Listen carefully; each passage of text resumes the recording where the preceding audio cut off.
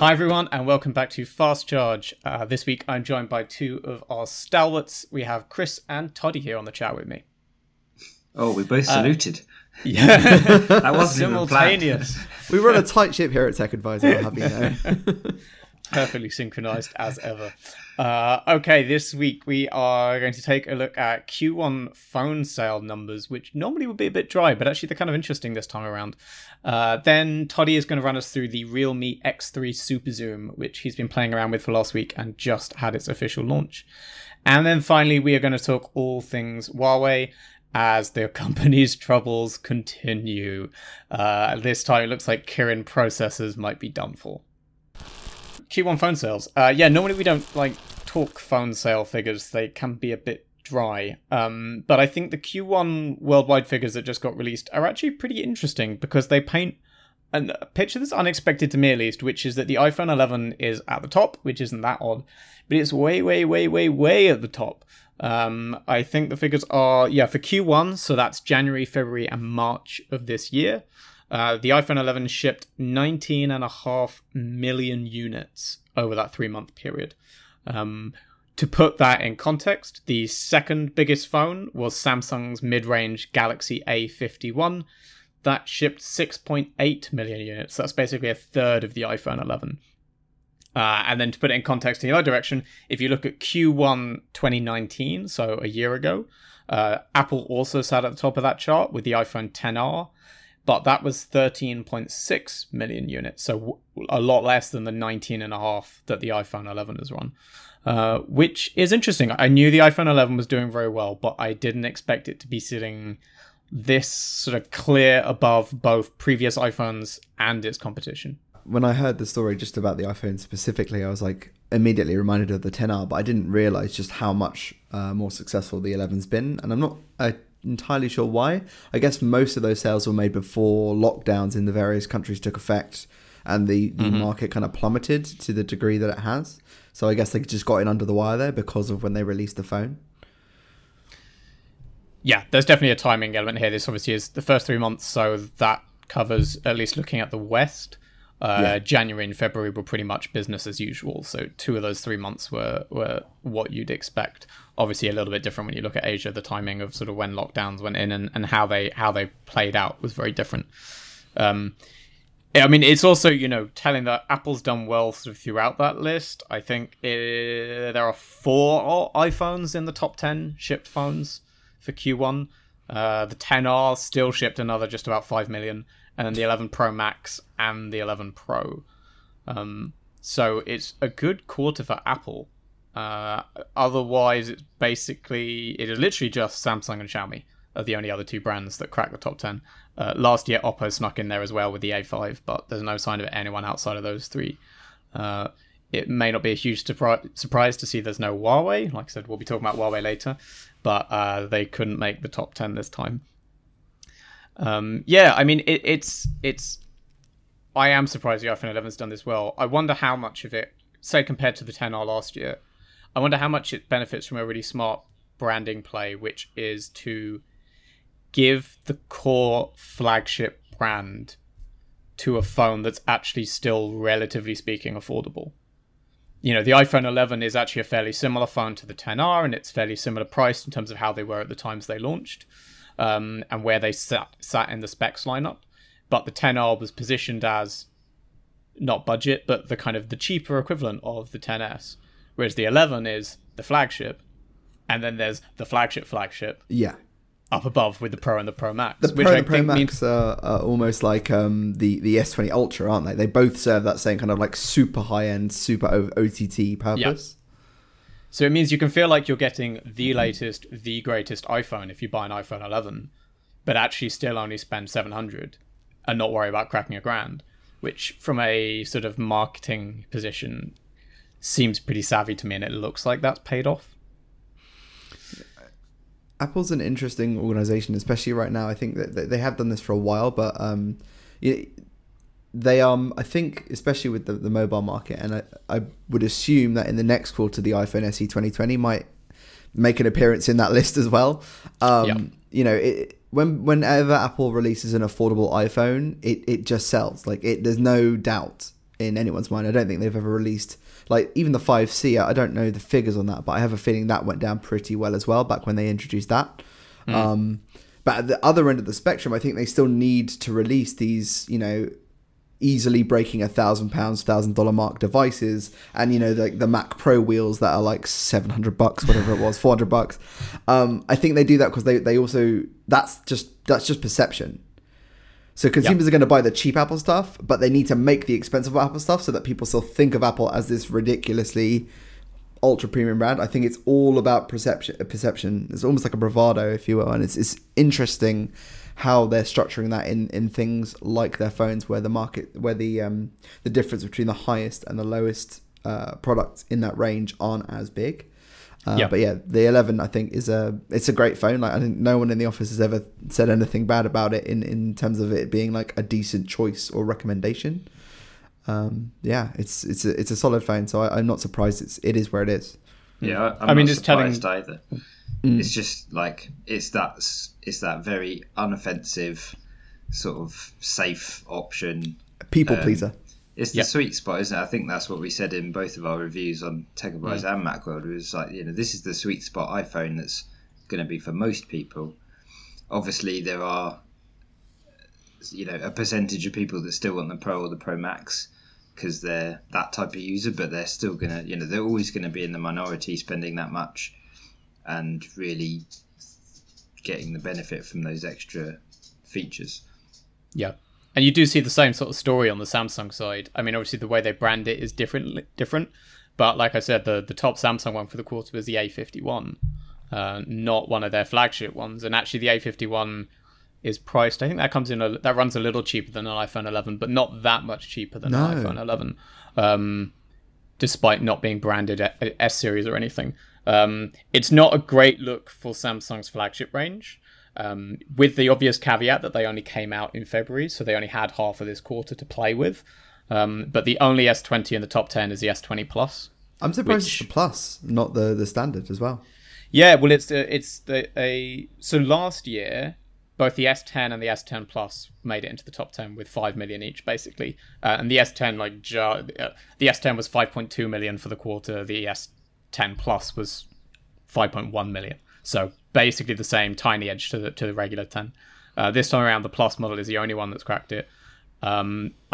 S20 sales have been down on S10 sales across the board. There probably is also an effect of splitting the sales three ways. This is just looking at top 10 handsets. So, if all the Ultra people who bought the Ultra might have bought the Plus otherwise, that would shift sort of around and makes it harder for them to crack the top 10 with individual handsets. But still, 3.5 million S20 Pluses versus 5 million S10 Pluses in the same period last year is not great for Samsung. They do make it up with A series, and they have 3 A series phones in the top 10. And because they have so many other mid-range and budget devices, I think their overall smartphone sales are still higher than Apple. They just don't concentrate quite as much in those top few because they have a bigger range of handsets. One thing I have noticed that I'm surprised that the A51 is where it is in the number 2 spot is, I've seen plenty of marketing for Apple's, any of the 11 series, iPhone 11s, but I have not seen a single ad, I think, for the A51. I only really know about it because, we covered it at CES this year when they first brought it out on show, I think. So yeah, that's an odd one. I'm assuming that is from markets like India, where Samsung's affordable offerings are probably going to sell better than the flagship stuff. Yeah, I think that's sort of where they pick up a lot of that. Especially with the A series, they have so many A series devices that they tend to be a bit inconsistent about which ones ship in which market. So I'm not even sure if the A51 is available in all of the core markets you might normally expect it to ship in. True. You do have to wonder if they'll start looking at trying to replicate that Apple model where they bring the S30, I guess, down to position it a bit more like they've currently got. I guess they're trying to do it already with the S10 Lite and the Note 10 Lite, is trying to get that S branding to an A price point. But I wonder if slapping a light on the end really gets the same effect versus just bringing the core S10, S20, S30 down to a more affordable point and then ramping it up with the Ultras above it. That's a great example of where Samsung doesn't do as good a job as Apple, is just keeping things simple and saying, right, here's You know, Apple's always done this where it's like, okay, here are your 4, here are your 5 different iPhones to choose from. It's quite clear how, you know, they go up in price and specs and stuff.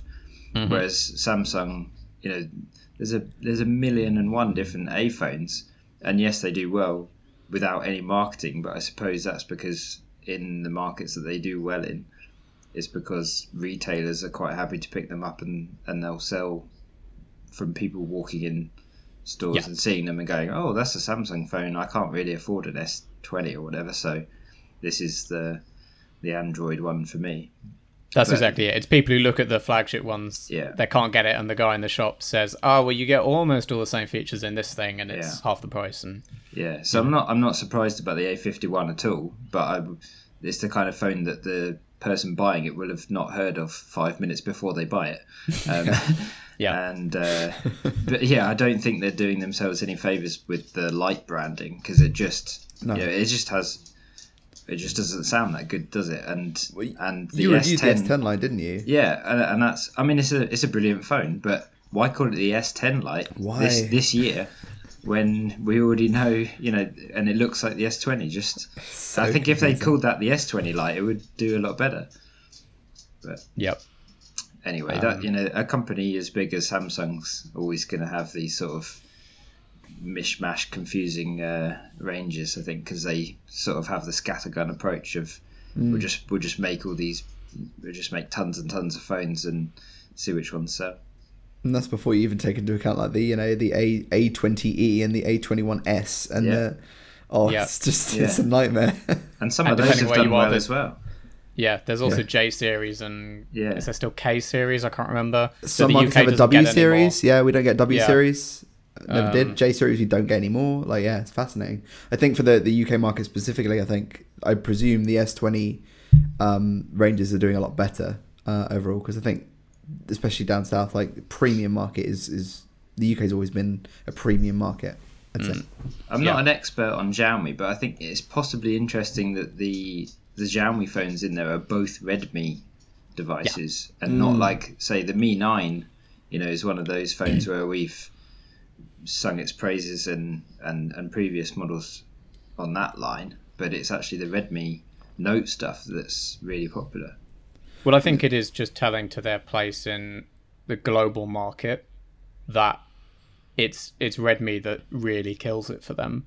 Yeah, when we look at the UK and we think about which Xiaomi phones come here that we get excited about, it's the flagship Mi stuff, because for the UK they're very good value flagships, and that makes sense, and they are affordable for the UK market with top specs. But actually, again, I would guess that's basically a combination of China and India driving absolutely huge Redmi sales, because, you know, Redmi is that step cheaper again, and that at least is where Xiaomi does the business. I'm sure they'll be looking and wanting to see their more flagship stuff creeping higher up those figures and positioning it in that way, because I'm sure they love the money that's coming in from selling these. I'm sure they don't want it to be their budget range outselling their premium tier, right? As much as if they can shift it around in the other direction.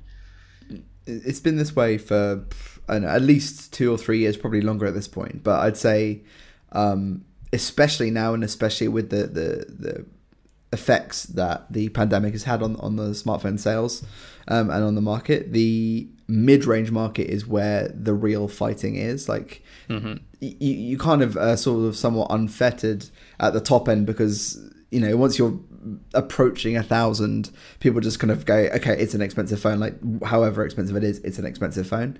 Whereas it's trying to get that price performance balance in the mid-range is really, I think, the fiercest part of the market right now. And that's totally, I think, what's going to make or break the charts. You know, the chart of biggest sales by the end of the year is in the mid-range. That's where people are going to make their money. Yep. I mean, that feels like as good an excuse as any to move on. Because our next topic of discussion is what looks to me like a pretty competitive mid-range phone. There you can see it, just in enormous 2001 monolith size floating across the camera. So the Realme X3 Super Zoom. Toddy, you know way more than either of us about this phone, so I think I better just hand it over to you, really. Yeah, I've talked about Realme a few times before. I think I'm slightly becoming the resident Realme guy in the office, at least for some of their beefier and more exciting devices. So they launched their first 5G flagship within the last couple of months, I think it was, the X50 Pro. This is interesting for a number of reasons. The X2 Pro launched just at the very end of last year, so not that long ago, but this is effectively the X3 Pro, but there is no X3 Pro. This is the X3 Super Zoom. And the name kind of obviously points to its principal features. It does two things pretty well. I'd say very well for the price. This is a sub £500 phone in the UK, or even €500 in Europe device. It was also one of the first Realme phones to get a launch in the UK before China. We don't even know if it's coming to China, which I think is another interesting element, because it kind of shows Realme's intentions to really push out as a global brand, or at least a European brand, more so than maybe its parent or its affiliated company Oppo has, because Oppo made a name for itself in China first and foremost, and has only recently moved out, whereas Realme is kind of going straight for a global audience. And I think this phone kind of shows that, the way this phone has been released shows that. As for the phone itself, it's got a nice big screen. It's got a 120Hz refresh rate, so it's kind of S20-esque in that regard, or OnePlus 8-esque, depending on which phone is your preferred. And then the camera is it's a quad camera. Realme loves throwing a bunch of sensors, but the main talking points are 64 meg main sensor, which is pretty good. Nothing too crazy. Low light's a bit weak, but generally speaking, it's a really solid sensor. But the real talking points are it has a periscopic 5x optical zoom sensor, just like the Huawei P30 and P40 Pro and the Oppo Find X2 Pro, I believe, and the Oppo Reno 10X zoom. They're pretty much all of them. Oh, and the S20, I guess, Ultra. And also it has astrophotography, like the Pixel 4 series. So as far as I'm aware, it's the only other phone, at least that we've tested, that offers such a mode. I don't know if you guys know of any others. I don't remember anyone else hyping up an astrophotography No, mode. like just good low light modes, but not like Not and obviously, yeah. in those two regards, in the zooming and the astrophotography, it does a really, really good job. Again, for the money, it's I'd say it's excellent value for money. The caveat, which is what my kind of the crux of my review is, especially in the camera section, is that it does what it says it's going to do well, but those features are pretty niche, especially the astrophotography, and that's something we found with the Pixels, Dom, right? Like you reviewed the 4, I took the 4 XL. I did find it funny when you said that was sort of the two big things the camera does is the zoom and the astrophotography, and I'm like, wow, you're going to bet half your strategy on astrophotography. Yeah, I mean, for marketing, I think it's great, because people go look at that, and if they don't think about it too much, that is an impressive thing, and go, oh yeah, that looks really cool. But then most people, I'm pretty sure, will be taking fewer than one astrophotography image a month, maybe even less. So yeah, to buy a phone for that reason is probably the worst possible reason you could choose to buy this phone. But otherwise, it does make sense in basically picking out, I think, two of the most hyped flagship features right now are high refresh rate, especially hitting 120, and then big zoom lenses, which obviously we're seeing all the big players basically try and fit in. OnePlus are probably the only exception that didn't go any further than 3 times optical. But I guess they're not the only one. There are a few, but more and more that's being a big thing people are trying to make their name on is that zoom. So it definitely seems smart to just go like, what are the two things that most flagships are leaning heavily on, refresh rate and zoom, and say, cool, both of them below 500. Yeah. And I think the option of it uses a Snapdragon 855 Plus rather than the 865. And I think that's a smart move to help, probably was what allowed them to stay under that £500/euro threshold. I think it wouldn't have been an easy phone to recommend if it was over that, really. I think because it slots into our mid-range bracket by doing that, and I think that is a really important place to be, like I was saying before. It's an interesting choice. Sorry, you go with the 855 Plus, so last year's flagship, rather than the 765 or the 765G, which are, Qualcomm's new second-tier processors for this year. Which I suspect end up delivering similar-ish performance. I don't know if they're more expensive component-wise because of the 5G element. I know that's been a big issue with the 865 is the 5G modem driving up prices. So I wonder if the 855 Plus, I know it's probably still a bit faster than the 765, but Yeah, I wonder what the thinking was there. Is it a cost efficiency, or is it going for performance over 5G? Or Yeah, I mean, they're both like 7 nanometer chips. They're both very efficient chips. The 855 that launched, that started appearing in phones at the first half of 2019 is still a very good chip. And the 855 Plus is really just an overclocked version of that, if you're not aware. So yeah, I have no doubts, and I say this again in the review, that this phone will last you probably for like 2 years if you look after it quite happily. I think it's got what you could still consider flagship class performance. In benchmarking, it's not quite as high as the 865, but no one, as we always know with these new chips, when a new chip launches, we don't see the benefits of that really until a year down the line, where it's still being able to hold its own, whereas, a lesser chip, a mid-range chip, can't last that long. It can't operate at the same level for that long. So yeah, I think they were really smart to pair all the hardware that they have in here. Loads of RAM, UFS 3 storage like an S20 or like, OnePlus. The main thing is that price point, $469 in the UK. You really do need to consider whether this is worth getting for the camera, because if it's not for the camera, I'd probably swing to the OnePlus 7T, because that's now dropped down to the exact same price. And I personally prefer the fit and finish.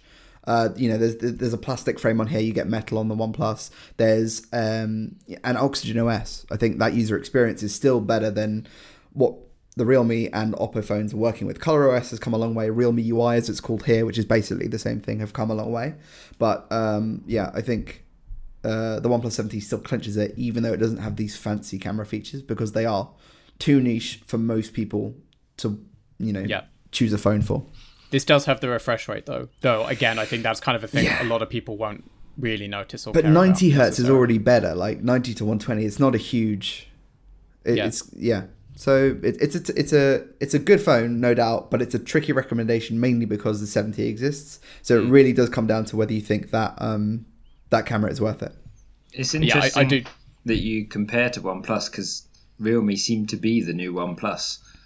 In a way, they are. Yeah, in so many ways. They're even using the flagship killer the motto that I think I mentioned when we were talking about one of their other phones. But yeah, they seem to be doing a pretty good job of saying, right, here's some sort of high-end features that now we're going to give to you on this really cheap phone. But I'm also trying to work out who they're pitching it at, because it's all quite techie, it's all quite nerdy. Like, they're making a big deal of this is the only phone with like the zoom and the Snapdragon 855 Plus in the world, even though that's an old processor. And so are they expecting their potential buyers to know these details? Like, as a brand, they've made huge strides in India, and I think that market, this phone probably won't have a problem selling. Yeah. The problem, India is a huge market, and to have that under your belt and have that in your corner is great, obviously. But yeah, in terms of the global stage, India is a pretty specific market as well. And I don't think those, as you're saying, like in the launch, which was just yesterday as we record this, the techie angle was a huge part of how they pitched this phone. And I don't think most average European or UK consumers really care that much. Like, as long as it takes a good picture and it lasts them and they think it's value for money, then fine. Yeah, it's not 5G, it's not Wi-Fi 6 enabled or anything like that. It has got fast charging, which is nice. But yeah, it's you're right to kind of question who it's for, because that is a tough recommendation. I think the OnePlus, again, has more mass appeal. I think people will appreciate the overall experience that offers, because it feels that little bit tighter, a little bit more developed. Whereas I think the tech heads would be more swayed perhaps by this, because it has those big numbers to throw around. But then I think that's partly a question to where they are in their sort of life cycle in the market, in that if you look back, that's what OnePlus did. When they started out, OnePlus was techie and nerdy, and the point was get passionate early adopters on board, build a fan base, build people who will be champions for your brand and will go out and tell their friends about this phone that they've never heard of and say, this is the phone you should buy. You've never heard of it, but let me promise you it's better than anything else you can get for the same price. And they go and be like evangelists for the brand. And I think that's what Realme is trying to get. Yeah, they're not messaging to the general market. They're messaging to the people who might become Realme fans, who will then go on and message to the bigger market for them. And then in a year from now, in 2 years from now, they can broaden out their own messaging once they have that foothold, I guess. I assume that's what they're thinking. Yeah, it sounds like a reasonable plan, doesn't it, to basically follow in the footsteps of OnePlus, especially now they've sort of left that, like, here's your affordable but flagship-esque device. But I suppose the question is it too late to do that because OnePlus have already sort of gathered up all of those people and OnePlus users are, you know, supposedly some of the most loyal around because OnePlus is so good at, you know, communicating and listening to them and stuff. So are there any of those people left, or are there enough OnePlus users that are missing those affordable flagships, or have OnePlus managed to drag them up to the more expensive phones? I don't know.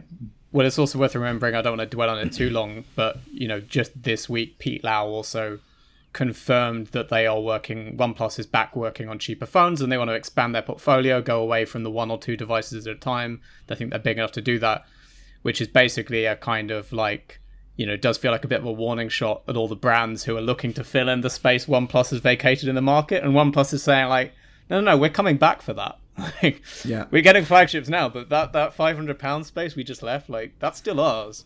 We're coming back, probably the OnePlus Z or Z later this year. We hope that hasn't been confirmed. But, you know, there will be cheaper OnePlus phones again. They're just now going to start doing that together with flagships. So anyone trying to move into that space like Realme is, it could look like it's less competitive right now than it is if OnePlus are going to come back and could win back that fan base they kind of left behind a bit with the last 2 releases. And it'll be interesting to see what the Pixel 4a turns out to be like, whether that can be the new mid-range king, and even what Motorola can do. If we set aside the confusing the G8 line, of which there's another one now. There's a Moto G8 Pro, so let's just forget about all the Moto G8s. 4A is definitely a bit different though, because I feel like the Pixels will just sit in a space where it may be rated as the best mid-range, but it won't sell anything like any of its rivals anyway. So it's kind of a 4A will be a great mid-ranger for the US market, and then everywhere else it'll be all right, but then there'll be a better Chinese phone to choose. Like, that's just how that'll work. But the Realme, like, we're talking about them as being kind of like old OnePlus with their tech, you know, tech first as their angle, and building up this kind of family of avid fans. But they're also playing a second game, which is kind of like old Samsung or current Samsung, depending on how you look at it. They are also just flooding the market with phones, and they've kind of done that from the off. Like, I think I mentioned previously, they only started in 2017 as a company. I think they released their first phone in 2018. When I looked, although this phone technically launched with at least 1 or 2 other handsets, this is about their 12th phone this year alone. I don't think, maybe Motorola, but I don't think anyone else has got that. Maybe Samsung. They're like the only 2 I can think of that might have that many phones that are 2020 devices already. They are prolific. And I think that'll pay off in, you know, on the store shelves, someone looking for a cheap phone in Carphone Warehouse, if they saw like a Realme 6S or something. But that's the issue there, is that will work. Again, I feel like the mistake they're making right now is applying their Indian strategy to Europe. To some extent, because that may work in India, because I'm guessing in India, where they've been big for a while, they have the distribution network. They've only just arrived in Europe, which means they are not in Carphone Warehouse. They're not in the high street shops. Not that we can go to them anyway, but, you know, they don't have that physical retail presence. So they have a load of handsets sitting on Amazon or the Realme official website. But that doesn't matter if people aren't seeing them in shop. Flooding the market with handsets makes sense when you've got physical retail presence, because there can be a whole shelf of nothing but your brand, because you put enough handsets out that you can occupy that space. But if you're not occupying physical shops, then it's a moot point. Hopefully, I'm sure they are doing everything in their power to get that distribution, to get on with the big networks and carriers, and I'm sure they will, but they're not there yet. So actually releasing 10 phones in a quarter, it won't necessarily help them yet in Europe. Yeah, and that's exactly how OnePlus, you know, got exposed to the full UK market, was by getting. I think they started off with O2 and then went from there and, you know, into Carphone Warehouse and stuff. So it took time. I'm sure Realme will sell some devices to the people who are following them and know who they are now, but yeah, to your average Joe on the high street, they need they need to do the same thing and get into Carphone Warehouse and that, which, don't know if there's space or not. Yeah, maybe not right now. Well, there might be space vacating because things are getting worse and worse and worse for Huawei. So still being stocked by the big brands, but for how much longer? So I think we've got a few bits of Huawei sort of stuff to cover. Rounding off at the top, we didn't talk about this at the time, but a couple of weeks ago, the US extended its trade ban officially by another year till March 2021. So there's, or is it May 2021? Anyway, spring next year. So there is definitely another 12 months or so of not having Google services on Huawei phones, Huawei products not being sold in the US, and all the other complications that brings them. The second blow they suffered, at least specific to the UK, is that under sort of the pressure around the coronavirus situation, which has rightly or wrongly impacted relations with China internationally, the UK government is under renewed pressure to strip Huawei out of its 5G infrastructure, which it had previously said it wouldn't do, and now it looks like it is backtracking and will. And I think it's basically said the current proposal is to get everything Huawei out of the system by 2023. And then finally, something that sort of broke a week or so ago, and then it sort of sat quietly, and people didn't really, I think, pick up on the full impact of this. But the US trade ban essentially got subtly tweaked and expanded, which meant that companies that want to use US IP to create products to sell to Huawei now need to get permission.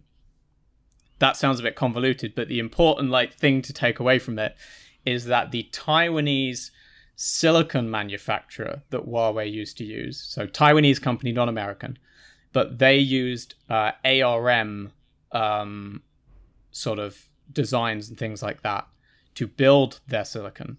Because of that, they are no longer allowed to sell to Huawei. That means, unless they can find a workaround, no more Kirin processors. Because the current system was Huawei designed its own Kirin processors in-house and then got this company to build them for it. Using some ARM stuff as well. It's not sort of pure Huawei design. And basically that's the bit that they can't do anymore. So unless they can go back to the drawing board and build this stuff from scratch with no American IP whatsoever, which is not likely, this is probably the end of the Kirin processor line as we know it. And already Honor and Huawei are beginning to talk about moving towards using MediaTek processors instead, which they already use in some of their very low-end devices. They sort of use some of the budget MediaTek chips, but they might now start having to use MediaTek all the way up. And it could be that by this time next year, we are seeing P-series phones with a MediaTek chip in them, which would be bad news for Huawei because MediaTek does not have the global clout that Snapdragon does, or even that Kirin does as its own brand. And it's going to cost it more to buy processors than design its own. But really good news for MediaTek, which is trying to step up its game and be more of a Snapdragon rival. And this could be a huge thing for it if it goes well. I mean, they're an interesting company. They've always kind of been, not the black sheep, but they've always been sort of second-class citizens in the processor race. And partly because manufacturers only ever did put their chips in their mid or low range phones. And benchmarking, reflected that. They just didn't compete with what Qualcomm was putting out there. But they were more affordable for the manufacturers. And that's been their biggest, I think, asset. With you saying that they're already trying to change things on their own, they already have a couple of 5G chips under their Dimensity branding. Yep. Which I think is a good move to have some chips already available to manufacturers to use. I think this could break one of two ways for MediaTek in terms of if Huawei goes all in on them or mostly in on them and starts investing in them more to get more power out of their chips and to get more efficient chips, we might start to see some much more competitive silicon out of MediaTek, which that could be interesting in its own right and might be able to keep Huawei afloat in the kind of consumer competition with their phones.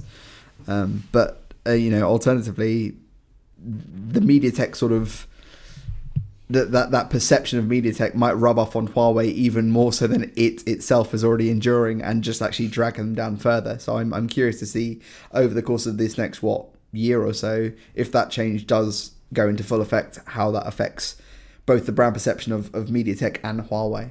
Totally. I mean, and if MediaTek aren't ready to have something flagship level that could compete with the Snapdragon 875 or whatever next year, you know, if there's a Huawei flagship coming out that benchmarks badly, that just looks bad for both companies. It looks like Huawei can't compete in the flagship space anymore because they can't put in flagship chips, and it looks bad to MediaTek because it looks like push came to shove and they couldn't deliver.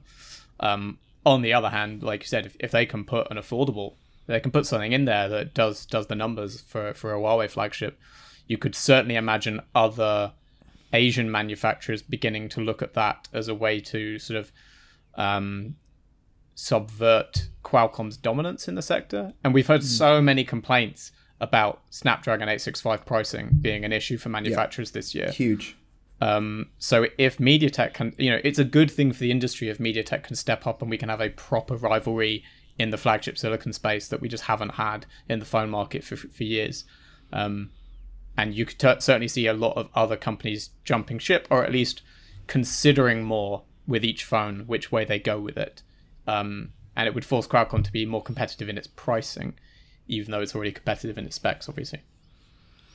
Yeah, it's mirroring, you know, it's a very similar sort of situation to Intel AMD over the many years of them producing, you know, desktop and laptop silicon. It's like, you know, one's dominant and has the brand power and the other one's the underdog, and yeah, I think like Toddy says, this could go either way. It could bring MediaTek up to that same level and give them a similar sort of brand power that Qualcomm's had for a long time now, or it could just not work out for either company. But then I think Huawei's, you know, the Google services issue is still bigger for Huawei, for sure, because, you know, that's the thing that's going to affect consumers more. So the dog's saying hello. Guest appearance finally. Guest appearance, Scout. But like you say, you know, MediaTek's always been the processor in phones where people don't need to know what the processor is. Yeah. So, putting them in the P, whatever, the 50, the other flagship Huawei's, isn't going to look as good, but if they can get the performance that they need out of it, yeah, it could give them the boost they need. I guess the question is whether MediaTek are at all ready to make chips at that. I don't even know if they have chips at that level, because obviously their 5G stuff, the Dimensity that Alex mentioned earlier, again, they made a point there of going mid-range with that, which was a good thing, because it drove their sort of, if you want to make a 5G phone that's a bit more affordable, the MediaTek becomes really appealing because they put 5G into cheaper chipsets than Qualcomm has. And that's great. But again, I just don't know if they make any silicon that can match an 865. And then I can't imagine that's the kind of industry where you can pivot quickly enough to produce that in time for 2021 flagships just because you get Huawei on board. And if Huawei is going to be a big thing, they, you know, that the Huawei is, you know, top few phone manufacturers worldwide, and they'll want to be able to satisfy that demand. That would be a huge client for them. But how quickly can they pivot and start doing that? And I wonder whether Huawei will be trying to lend their Kirin design expertise to them even to help speed that along any. I don't know how closely they'll be willing to work together. Another thing I'm wondering is, obviously right now, like, kind of the US government's eye of Sauron has turned on Huawei specifically, but like there's a chance that if it just feels strongly about any of the other mobile manufacturers, particularly the other Chinese ones like Xiaomi or Oppo or one, you know, even OnePlus, which has a presence in the US, if they suddenly decide, you know, oh, they're Chinese and therefore they might also be spying on us, or whatever reason that they decide to come up with, I'm wondering whether other manufacturers are already looking at other ways of producing their phones that also don't rely as heavily on US either patents or infrastructure in any way. And that might also be a driving force behind, you know, better competition against companies like Qualcomm from manufacturers in Taiwan, manufacturers in China. So that could be really interesting. it's impossible to imagine that Xiaomi and Oppo don't have proper backup plans ready for this, because Huawei Huawei a obviously team working away quickly to try and figure out. Huawei was obviously caught on the back foot a little bit, and they'd obviously talked about having plans ready, but it clearly still took them by surprise when it actually happened, and whatever plans they had were not sufficient, and they weren't really ready for this. App Gallery was the perfect demonstration of how they weren't ready for this. But you can be absolutely sure that the others are all looking at this. I mean, we're seeing it a bit in sort of all this the File Transfer Alliance, that little body of Chinese manufacturers coming together to try and put together a proper Android file transfer system, that because Google just never did. And that's that's Xiaomi, Vivo, OnePlus, Meizu, Oppo. Is Oppo in there? Yeah, I think so. Yeah. It's certainly because it started out as 2 or 3, and another few joined last week, so it's like 5 or 6 manufacturers now. That definitely looks like the public-facing edge of bigger backroom discussions about right, how do Chinese tech companies manage with this. And surely there's a backup plan, that whether they're working together or whether they just each individually got backup plans. But again, if MediaTek can be a silicon provider that sits outside of the trade ban, and the US can't find another way to extend the ban's intricacies to catch MediaTek as well somehow. Other than that, you've got to think a lot of them will be looking at whether and when they can pivot to using MediaTek for more stuff, if there's a risk they're suddenly not going to be able to use Qualcomm anymore.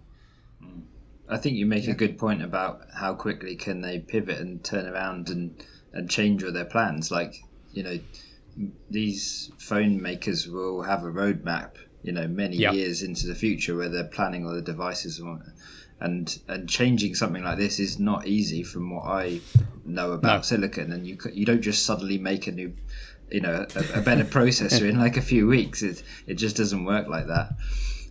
Weekly, I suppose it probably is worth saying, as we're saying about other phone manufacturers having presumably been having backup plans for the last year while this Huawei stuff went down. If MediaTek has any sense, they spent the last year trying to figure out how to take Qualcomm's place in that market and seeing this as an opportunity. And again, you would expect that behind the scenes they have been working to get to this level of doing the flagship chips, because they must see that there is a very easy argument for them to just go to Xiaomi, to Oppo, and say, why wait for the US to say you're not allowed to work with Qualcomm? Why not get ahead of it? Stop being so reliant on US manufacturers before you need to do it, like, without a choice. And we've obviously seen them pushing their brand a little bit further over the last year, the way they've handled the 5G stuff, the way they're beginning to reach out to the press more than they used to. They're definitely trying to be more of a competitor to Qualcomm. And I suspect this is something MediaTek have been readying themselves for. Whether they expected Huawei to be the first customer or not, I don't know, given that I don't think anyone figured Kirin was going anywhere too soon. But we'll see. It's a big change, and this could be amazing news for MediaTek, and it could be very good news for the market in general. But there is no way to see this as anything other than bad news for Huawei, which is now crippled on software and hardware.